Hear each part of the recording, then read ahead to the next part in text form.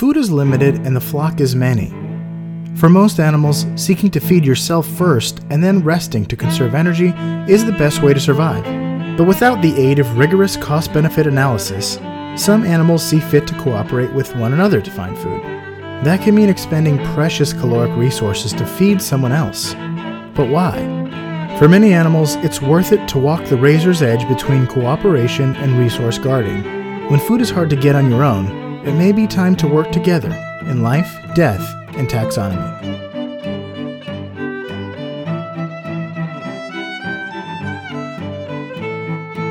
Welcome back to Life, Death, and Taxonomy. It's your 30 minutes of interesting animal info. I'm Joe. And I'm Carlos. And today we're talking about an animal that's great and white. No, not that great white animal, but more on that later. Yeah, this is, it's not quite as terrifying. I don't think Steven Spielberg would make a movie about the great white pelican. Depends on how big you are. To people, yeah, not quite as terrifying. But to a lot of little fish and birds, very terrifying. Yeah. But like I said, we're talking about the great white pelican. Seems nice. Also known as, by sciencemen, the eastern white pelican, the rosy or white pelican, just white. But we're going to call it here Nigel. If you remember Nigel from Finding Nemo, voiced by Jeffrey Rush, was a pelican. And the A Pelican Dream. And I'm proud to be a pelican where the fish go in my beak. There we go. I think you mean Bill. It doesn't fit. This is the first song in a while. I used to do songs every time, but that's not a promise it's going to happen every time. But yeah, you don't want to pigeonhole yourself. Definitely. I want to be able to spread my pelican wings and fly. Mm-hmm. So let's taxonomize this, Captain. The pelican lives in a kingdom that we know, we love, and are in all together as one kingdom Animalia. We're also in a big phylum, and that phylum is Chordata. So we have a lot in common. We have two major categories in common, and this is where we start to have not things in common. Mm-hmm. The class is Aves because it's a bird. And then pelicans are kind of in a category all to themselves because the rest of them are the rest of the taxonomy classifications are very pelican focused. The order is Pelicaniformes. You know, things that look like pelicans. The family is Pelicanidae. The genus is Pelicanus. So I'm seeing a trend here. Mm-hmm. And the species is pelican. No, I'm just kidding. The species is Onocrotalis. Wow, it really took a turn. Yeah, it diverts. You would think it would be Pelicanus pelican, but, you know, somebody decided to turn on the creative machine at the very last second and call it Pelicanus Onocrotalis. Nice. We're back to cool Greek hero sounding names or Roman hero sounding names. But since we're in the business of naming things, it's time for my favorite part of the show. It's time for Critter Groups, the part of the show where I ask you a question, and that question is the same every time. What is the name of a group of this animal? Or what is the collective noun? And here's a little fun fact. Collective nouns are also called terms of venery. So, what's the term of venery for a pelican? The book of Saint Albans in 1486 coined the phrase term of venery. But it's also that book is also known as the Book of Hawking, Hunting, and Blazing of Arms. So it sounds like a very cool, like,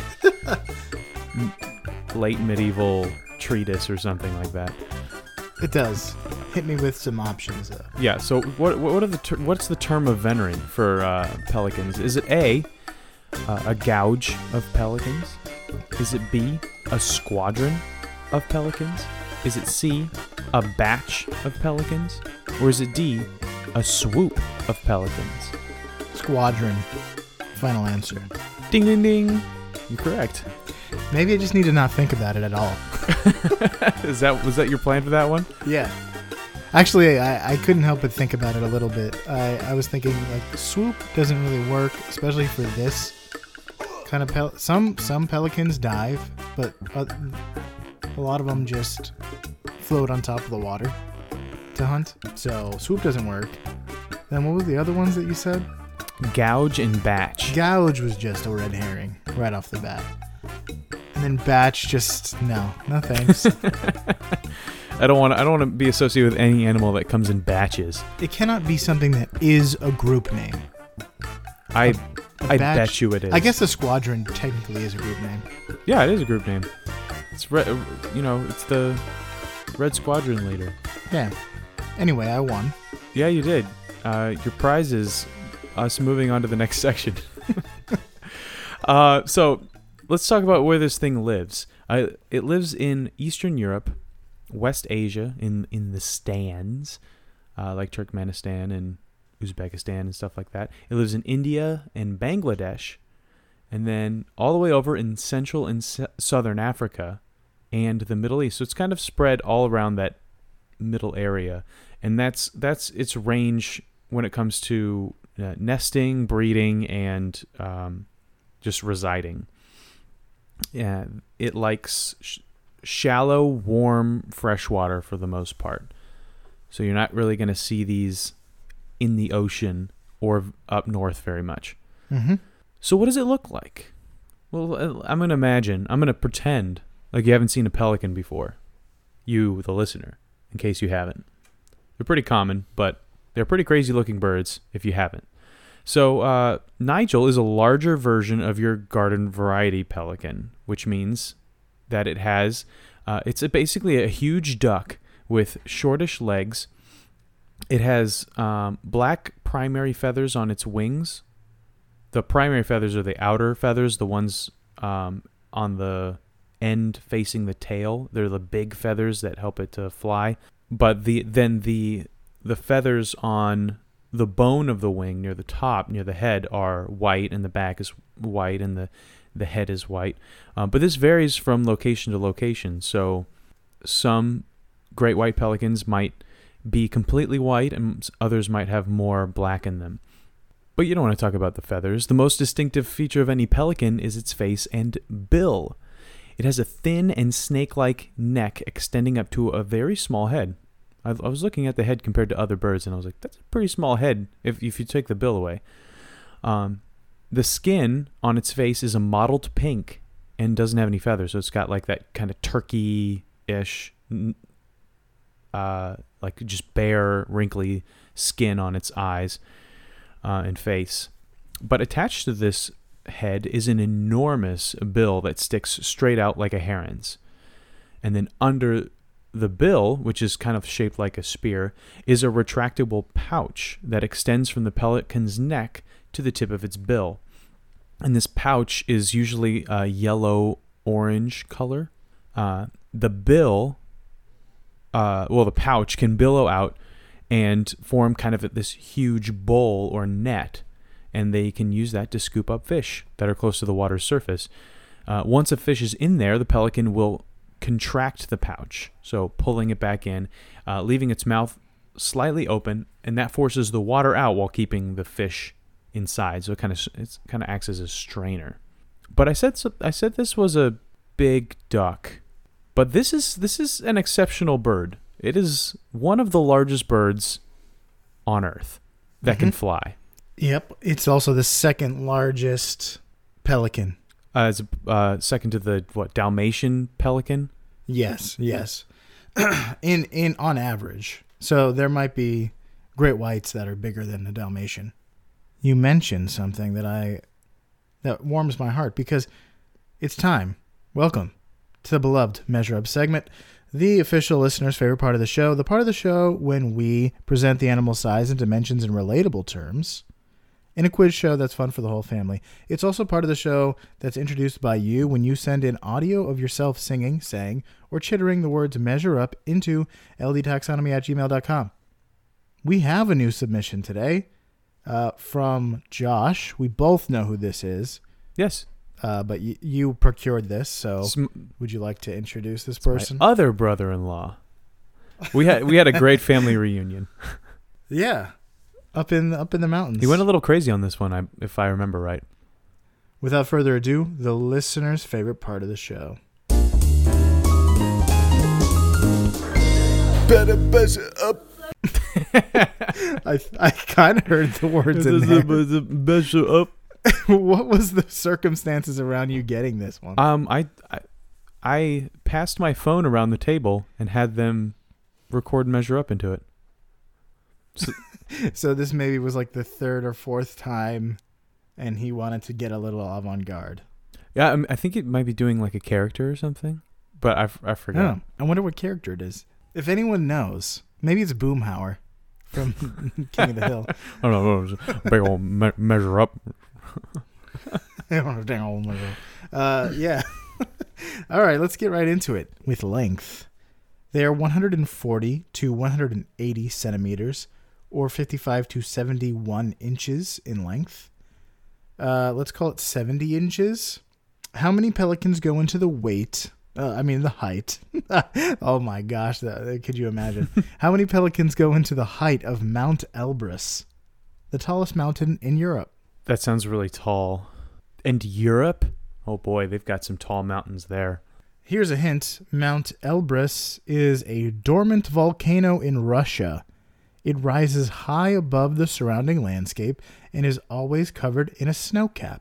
It's actually quite striking to look at because of the geography around the area. Like Kilimanjaro or Fuji?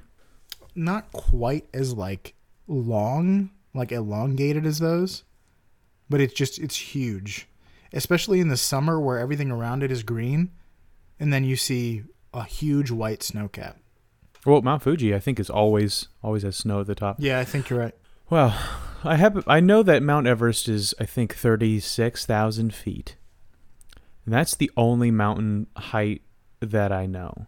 I'm going to say this is probably bigger. Obviously, it's not as big as that, but it's bigger than probably Mount McKinley. I'm going to say this thing is 28,000 feet.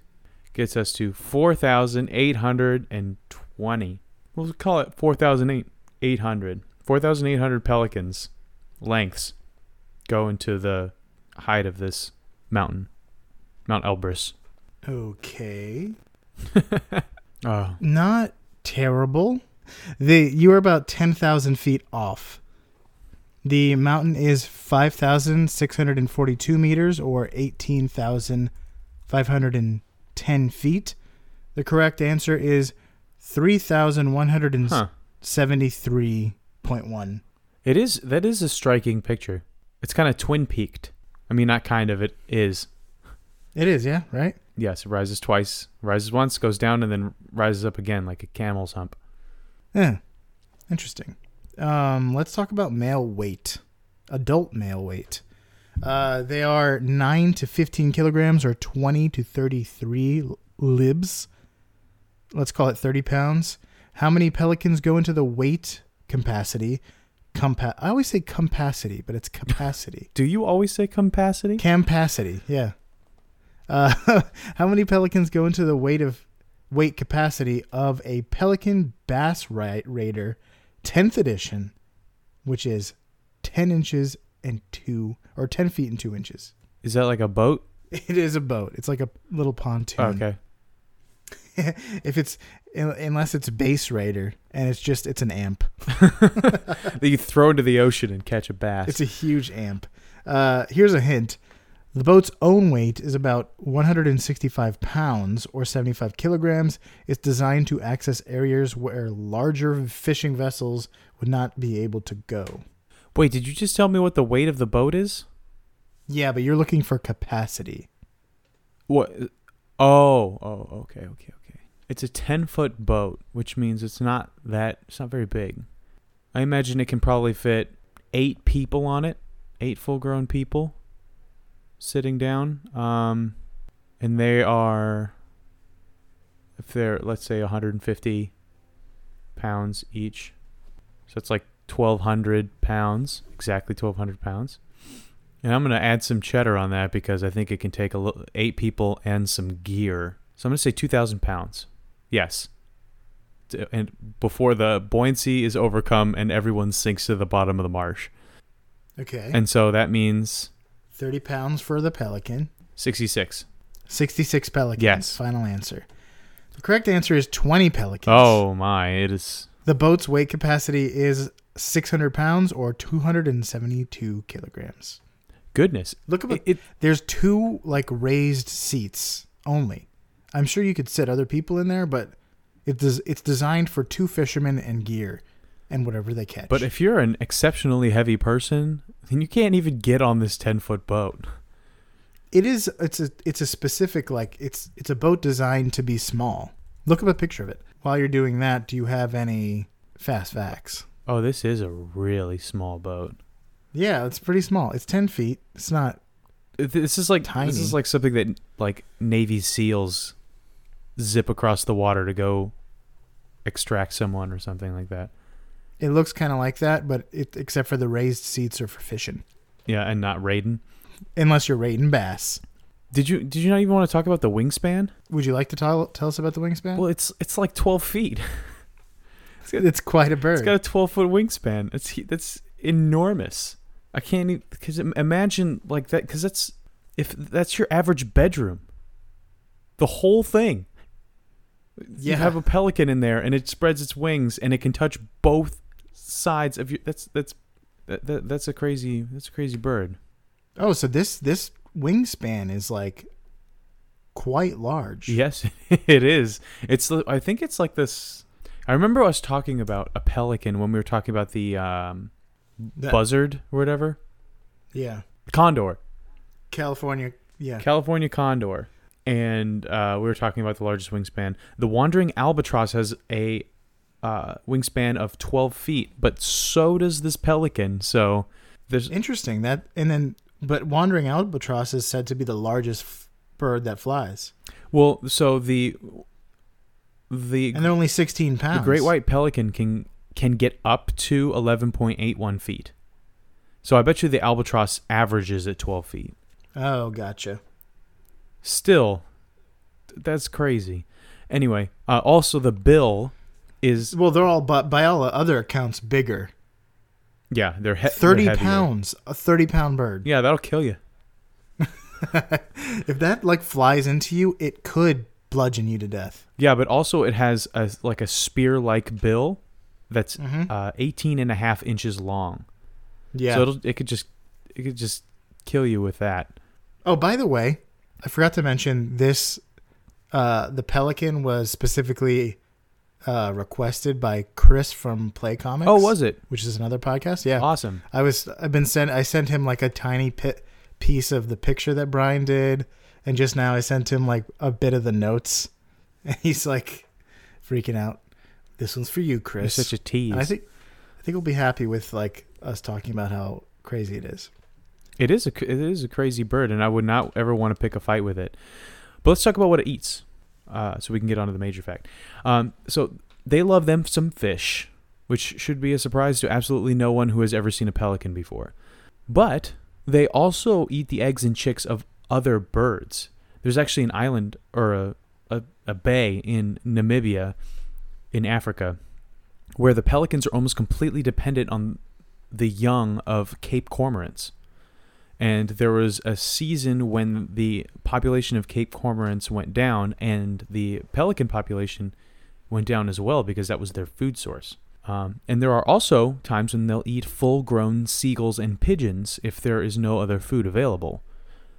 They'll capture a bird and drown it, and then eat them head first.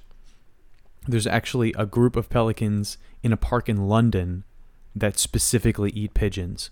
Even when they have enough food. Yeah, they're well fed, and they still kill and eat pigeons. So they're pretty brutal. And considering how big they are, pigeons don't stand a chance. I saw a GIF of a pelican like scooping up a pigeon that got too close.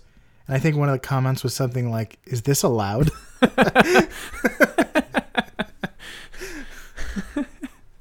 Are we going to just stand by and watch this happen? Violating the rules, the bird rules.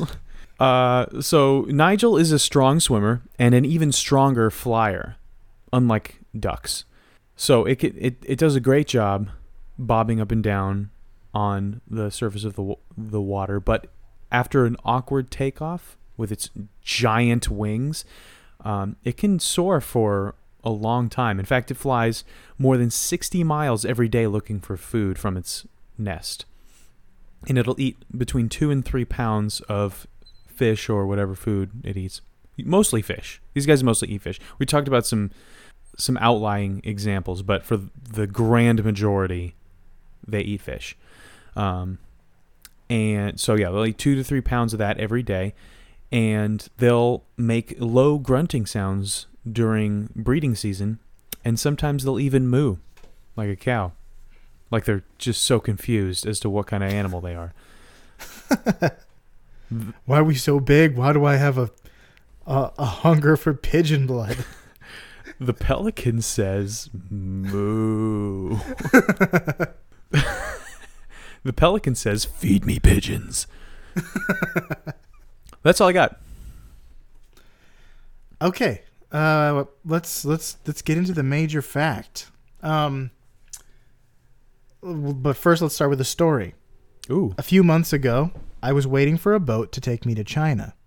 That is, I was at Disney's Epcot and I was waiting to catch a ferry for a quick trip to the World Showcase. While I waited, I watched a small anhinga dive for fish. Anhingas are long-necked water birds, also called snake birds or water turkeys. After a short time, the anhinga popped up with a fish that was much bigger than its head. I was excited to see how on earth he would get this large lunch down his thin gullet. I'm not sure he had a plan either because he struggled to get it to the top of a dock post and then benignly smacked it against the wood. It was just then that a much larger cormorant swooped in to relieve the anhinga of his geometric conundrum. The two birds dove into the water with the fish, and after a beat, the cormorant emerged with the prize, and the disillusioned anhinga rested in the shade of the post and contemplated the cruel unfairness of bird life. This behavior is called kleptoparasitism, which is like waiting for another animal to do hard work and then strong-winging it into giving you the rewards. Like what lions do. Yeah, they do that. Hyenas do that as well if they can. Anyone who's ever tried to eat a burger at the beach or found a bag of fries in a parking lot knows that birds are greedy little thieves. Mm-hmm. We fed the sea lions at SeaWorld, and they give you like a little basket of fish, and there was a little girl that they had given it to, and she was like holding a fish, and a seagull just swooped down and took it out of her hands. You were there, you saw it? And then like I saw it, yeah. And then you can also throw the fish to the sea lions, but seagulls will just catch them in midair. So you have to skip it like a stone. You have to just have to wing it at these sea lions.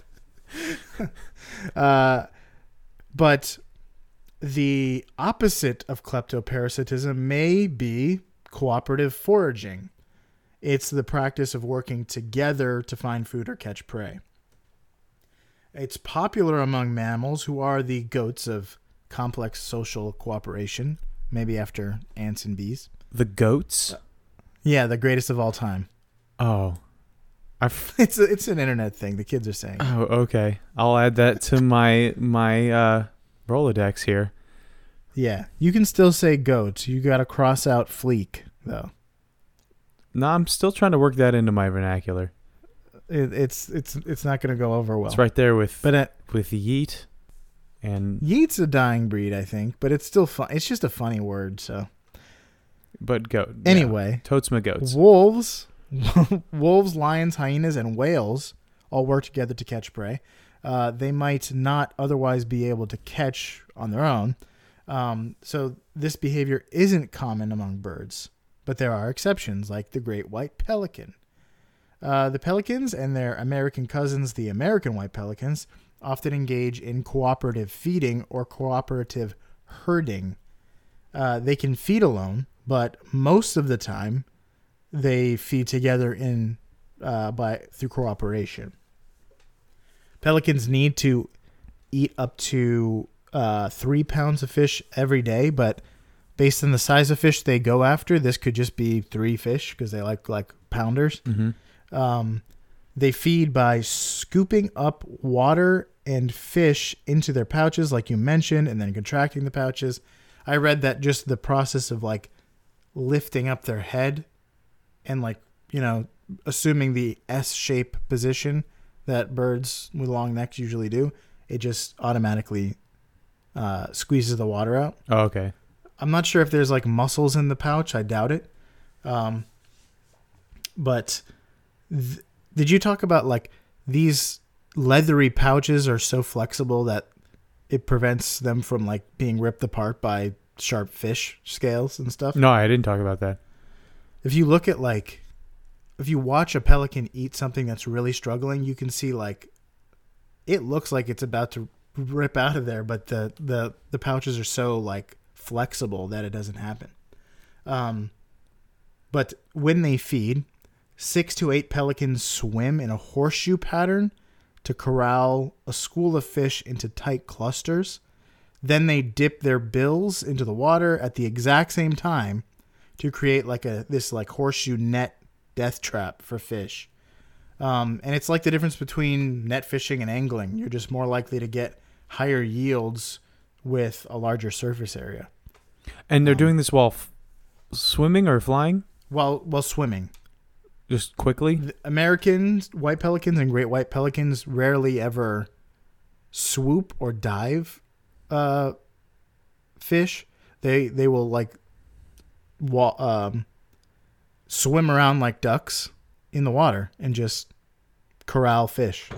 It seems, I know fish aren't very smart, which is probably why this works, but it seems like you would just scare them deeper.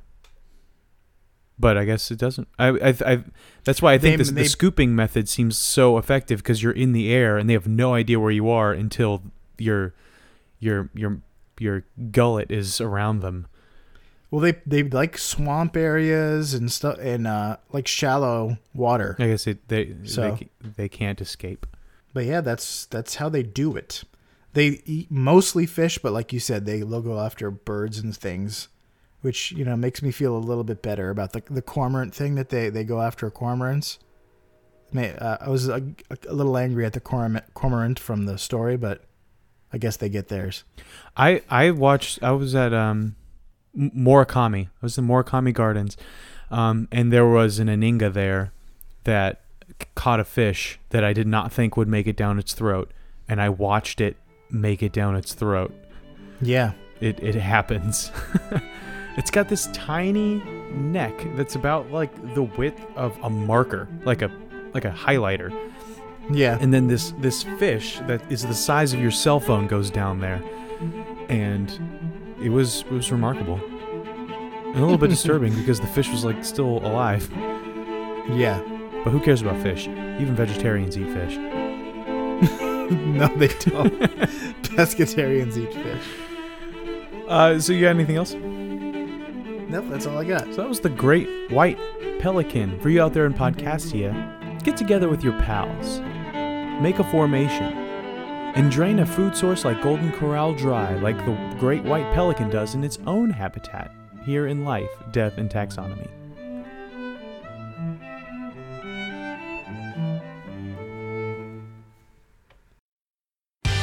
Life, Death, and Taxonomy is my favorite in the world podcast.